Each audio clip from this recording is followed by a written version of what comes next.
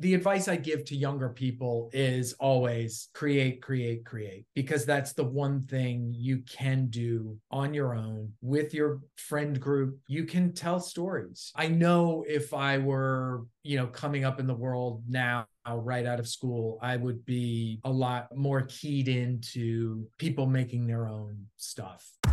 If you got something, let it rip. I'm never going to do this again. Everybody grapples with this idea that you're really a fraud. Like, I'm alive.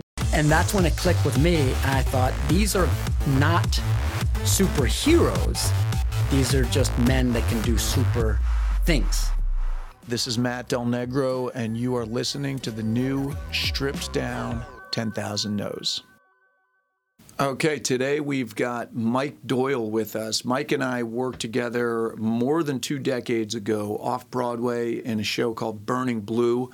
It was a great cast: Chad Lowe, Bill Dawes, Brian Lesher, a few others. Really, we bonded. There was a lot of drama on this actual production, but this was like right before my stuff on Sopranos was coming back. So we're talking, I was like a little over 30 years old probably. And Mike and I have seen each other over the years. We both were on City on a Hill together, even though we didn't actually have any scenes together. We were both on the show, we overlapped. But I saw him on the picket line last summer during the actors and writers strike. And Mike started to tell me about films that he had made, and I knew he had made a short film.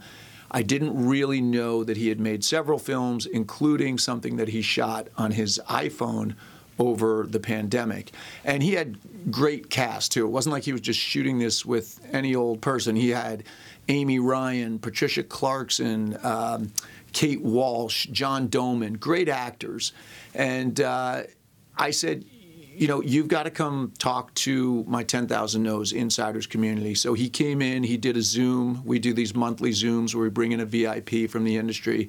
And he did that, and that's what you're going to hear an excerpt from today, as you do on a lot of these episodes. The conversation went over an hour, so I think at some point in the future I'll probably pull from the latter part of the conversation because it was also really some great stuff. But what I'm focusing on today, because I like to keep these around 20, 25 minutes, is really this idea of the need for actors to tell stories, to take things into their own hand. And then also, from Mike's perspective, what you get out of that, and also these kind of false beliefs of what you don't necessarily get out of this. We talk at one point about there is no there. You get there, and then there's another place to go. But I think it's inspiring. I think you'll see that these films and the process of creating them has changed his life, changed the trajectory of his career, and I hope you dig it. I hope, again, it inspires you if you're an actor to not just sit back and wait for jobs or audition. That is great that you're doing that, but also to think about what are the stories that you want to tell and who can you collaborate with? Do you have friends? Can you pick up a camera? Can you shoot it on your phone like Mike did? So anyway, I hope you dig it. I hope you learn from it. I hope you're inspired. Here he is, Mike Doyle. What we do here is go back. I always describe it like we're the working class actors. I mean, it's a pretty rarefied working class in that, like, we get to do exciting things, and when we do it, we're well compensated. But it's I think there's a huge group of us, like the bulk of the union, that are, you're like, oh yeah, you're that guy from that show, because we've been on so many shows and have a track record of consistency. But it still remains a hustle always. Talk to me and to the group a little bit about where you were mindset-wise, or just ambition-wise, or love of storytelling-wise, when you leading up to the first film. I know you said you had shadowed a bunch of television directors. Yeah. Was that prior to having a script that you eventually? Yeah, I first began with a short. So I was on SVU for a number of years, and we always had a summer break. And I got sick of answering the question, "What are you doing this summer?" with "I don't know," or maybe I'll go to the beach. So I just said one day, I was like, I'm gonna make this short film that I wrote. I had a 12-page script that I had written, because I was, I'm always sort of like, even then, which was several years ago, always sort of like trying to fire creatively as much as I can. So, the response to that was like, "Oh, well, how are you going to do that?" I'm like, "I don't know." But the more I talked about it, and I'm not like I manifest and dream boards, and that's great and it works for some people. But I just started talking about it. And then people would be like, "Oh, that's so weird because my friend just made a short. You should talk to them." And then you have a conversation which leads to another path. And ultimately, it led to meeting with this woman, Stephanie Marquardt, who's now like a big TV director. But at the time, she was a script supervisor and, wanting to produce. And she's like, "I think we could do this before you go back to work in September," which was like in 5 weeks. We'll shoot it over a weekend. And so I made that first short, and I financed it myself. I shot it on Super 16 film, which was not cheap but not crazy expensive. And then that film went to Tribeca. So that was like a nice sort of like springboard into a whole different world of like being with filmmakers, being with like scrappy filmmakers who are like, piecing together all sorts of creative elements, financial elements, and making stuff. And it was really like, I knew about it as an actor. Like someone's like, "Oh, I have this play. Will you come read this play?" You do tons of readings for friends and favors, but I wasn't aware of it as much on the production side. So like people are like, "Yeah, I'll give you 2 days, for, basically no money." I mean, there was money, but because, you and I are both Italian, I made sure there was food, like, and everyone was happy. So, I thought like being in Tribeca with a short, like that this was going to be some golden ticket and I was, going to be directing the next Star Wars movie, which of course that is not what happened. But it certainly opened doors, and it made me a director, a writer and a director. And then I, always wanted to make a feature, and I had some pretty ambitious ideas that were sort of hard to get off the ground just because they were too big. And then finally I was like, I am going to write a film about a group of New Yorkers spinning their wheels in love, life, and relationships, a la, great romantic comedy set in New York of yesteryear. And then I went through a huge breakup. And I was like, it was sort of like it wasn't really revenge, but I was like, I'm gonna, because I don't know, Matt, if you're a similar way, but like, I have a lot of projects that are sort of at 95%. Like and that last 5% is so hard, like to just take it over, into like reality. And so I'm like, I'm going to take this and I'm going to try to make it happen. Again, it was a series of conversations. So my film school really has been on the sets that I've worked on as an actor. And I think over the years, it's a few hundred of them, just because with episodic, and they're all different because there's always a different director. And so I always asked my stand-in, I'd be like, "Hey, you can sit this one out because I'll stand in, because I want to know what that guy is doing and what does it mean when they like lay dolly track here and they're lighting from here." I was always, insanely curious. And I worked with people who allowed me to ask questions. And whenever I direct now, I'm always like, anybody who wants to come to Video Village, come and, be part of the process, ask questions and learn. Shadowing directors is in the hope of directing episodic. But when you have, a multi-million-dollar franchise, they're not so likely to give you the keys to the car. So I became really frustrated because I shadowed for years. I shadowed on everything. And I was like, I just want to do it. And so that was also one of the motivating factors to make the feature. Question.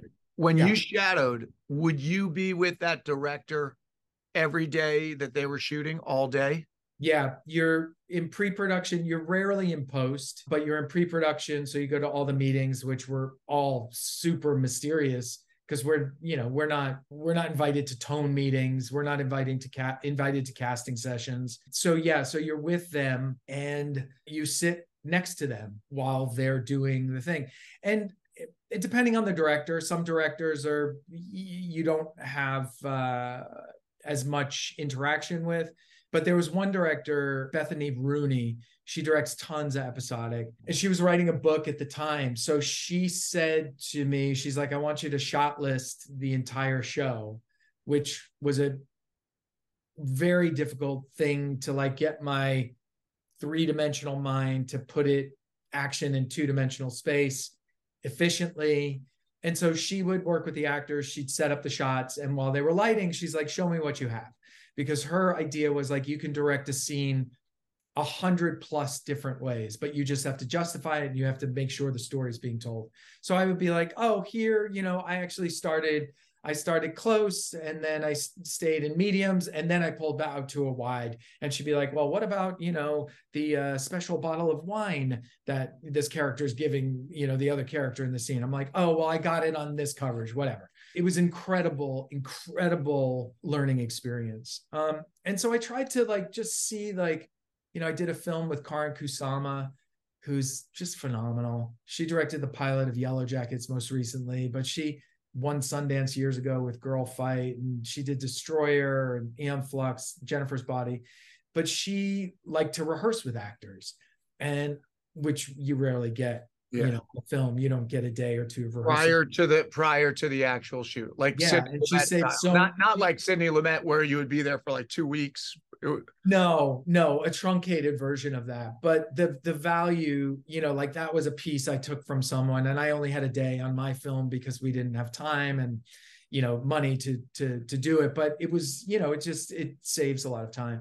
So just getting back to making this film, I was doing fundraising in politics in the last campaign, and I learned very quickly that asking for money is like being an actor, because you ask for something and people say no, and so you're like, oh, all right, thank you, and you move on to the next.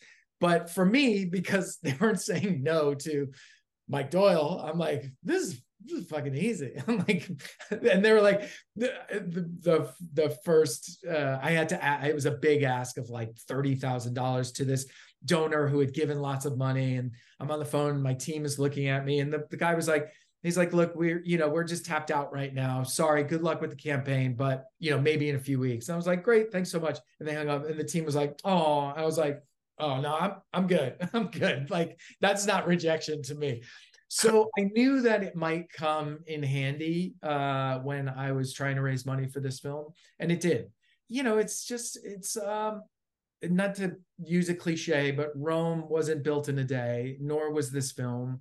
There were lots of like stumbling blocks. There were lots of like crises at every turn. I lost a key cast member who was attached to the project for 2 years, who had an Academy Award nomination. Making the film was sort of the culmination of my experience as an actor and my experience as a member of this like very supportive community. And yeah, life-changing. Were they stories that you felt you had to tell, or was it like, I'm not getting my due? Because I think yours is interesting, because did you act in any of them? No, none of them. So no. that's interesting, because a lot of actors turned filmmakers will put themselves in the film. Yeah. So I'm imagining, and you tell me, are these stories that was it a hankering for these particular stories, or for the expression that you weren't getting as an actor who is working a lot? But, I'll speak for myself. It's been very few times, and usually it's on smaller projects. It's only been like 2 TV projects that I really felt like used me up. Yeah. you know, and a lot of times I'm always feeling like, oh, that was cool, that was fun. Yeah. I wish I had more to do. Well, I think it's both, the need to tell stories and also express, because as you know, Matt, like you go on a show, and even if you've got a great part, I had a great part in Jersey Boys, that Clint Eastwood directed, and like you pop in for a day, 2 days, then you're off for 2 weeks, and then you pop in for half a day. And so it's like it's like I feel like actors are these thoroughbreds that are asked to trot often, and like you just want to run. And uh and sometimes you get that, like if you've got like some, and for me it's been indie projects, smaller projects as well, that like are like that are sort of fast and furious. But uh I think when I made the short, I really loved using my creative brain in a very different way than I had been before. And I liked being on the other side. And when the feature came around, I'm like, people have seen me do a whole bunch of shit. So like, it wasn't like, it was like, and introducing, it was like, people would be like, we saw it. Like, I mean, not to downplay the work that I've done, but it was less important to me. Had I started making films when I was in my 20s, heck yeah, I would have put myself in it. And and truth be told, to answer your question, the COVID feature I am in because out of necessity, but it wasn't, that was a desire to tell a story, and I was, the only body that I could. Are you literally the only person in the COVID one that you did? And No, it's me, Amy Ryan, and Kevin Daniels. well, tell me a little bit about that, doing something on your iPhone, because, well, two things. I want to hear about the iPhone, and I also want to hear, because we do have people that are like quite a bit younger than you and I. Not that we're only 24, but yeah, good life. 12-year-olds in here. No, but there are people that are younger than us. Do you have regrets that you didn't start filmmaking earlier than you did? I don't know if it's regret, Matt. I think it's look, it was a different time. It was a lot. I think the barriers to entry were a lot higher when we started, that you couldn't just we didn't have editing software on our computer, on our phones. And that's not to say that like everybody should and can make a movie, because you can't, because you need a good story, you need a vision, you need taste, you need a lot of elements just outside of the technological. But had I the advice I give to younger people is always create, because that's the one thing you can do on your own with your friend group. You can tell stories, and we could have done that, but it was slightly different. And I wish, I know if I were, coming up in the world now, right out of school, I would be, a lot more keyed into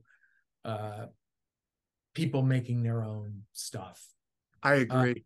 Yeah, I think right now, and I said it before you got on, I was like, you can't just be an actor now, unless you are so incredibly talented and so incredibly favored by the gods that the people that can really represent you the way that you need to be represented can get you in. And you're, if it's that situation, if you're Leo, maybe you can just be an actor. And I was saying to them, and even he is not, it's like, but it's also, Matt, like, I think there's this like perception when you're younger, at least I had it, that there was a there, like, to get to.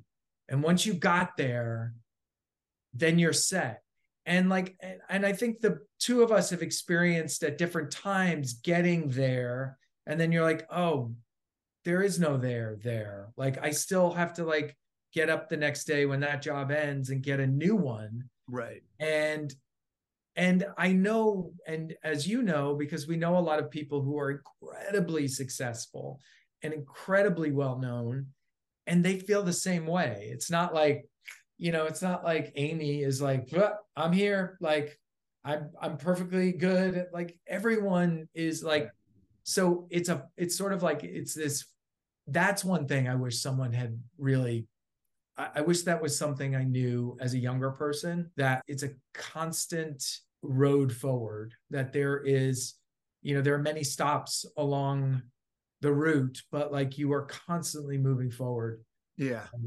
Yeah. Yeah. I mean, that's what I hope everybody that's been with me for a while here would say that I try to instill is like, I'm constantly telling these guys, hey guys, I'm telling you this, but I'm learning it. Like I need to hear it as much or maybe more than you do right now. Yeah. And I'm not saying that out of false humility. I'm saying it because it's true. There is always, you're going to need to go to the gym every day if you want to stay in shape. It's not good. You're not just going to like get to a certain point and then you sit there.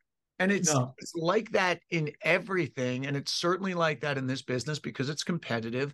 And I think what you're talking about and what comes through even just the subtext of you being here, and hopefully I give this off too, is you eventually find a joy for the craft, for the actual art and the craft.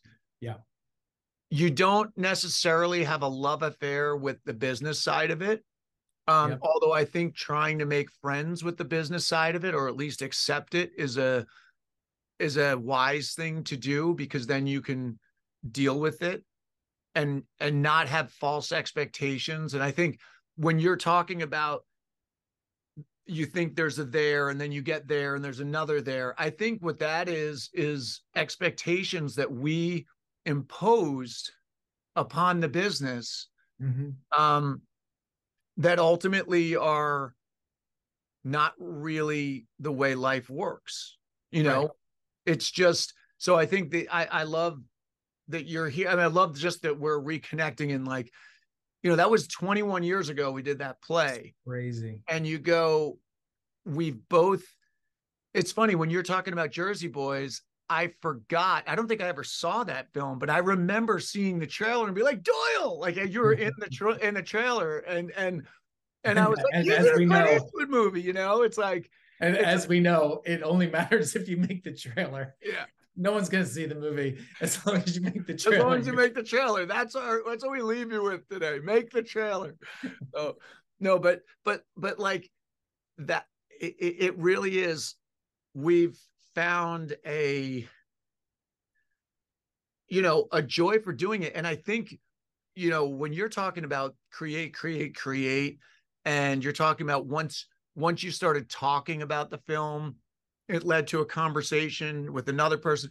That's how everything happens. I find it even with these weekend intensives that I'm doing, there's a joy in it's kind of like putting on it's like I'm making a little film in a way. There's a joy in like the hustle of it. There's a joy in the fact that I have an impulse and an energy and I put it in, and then I'm going to get something back from it.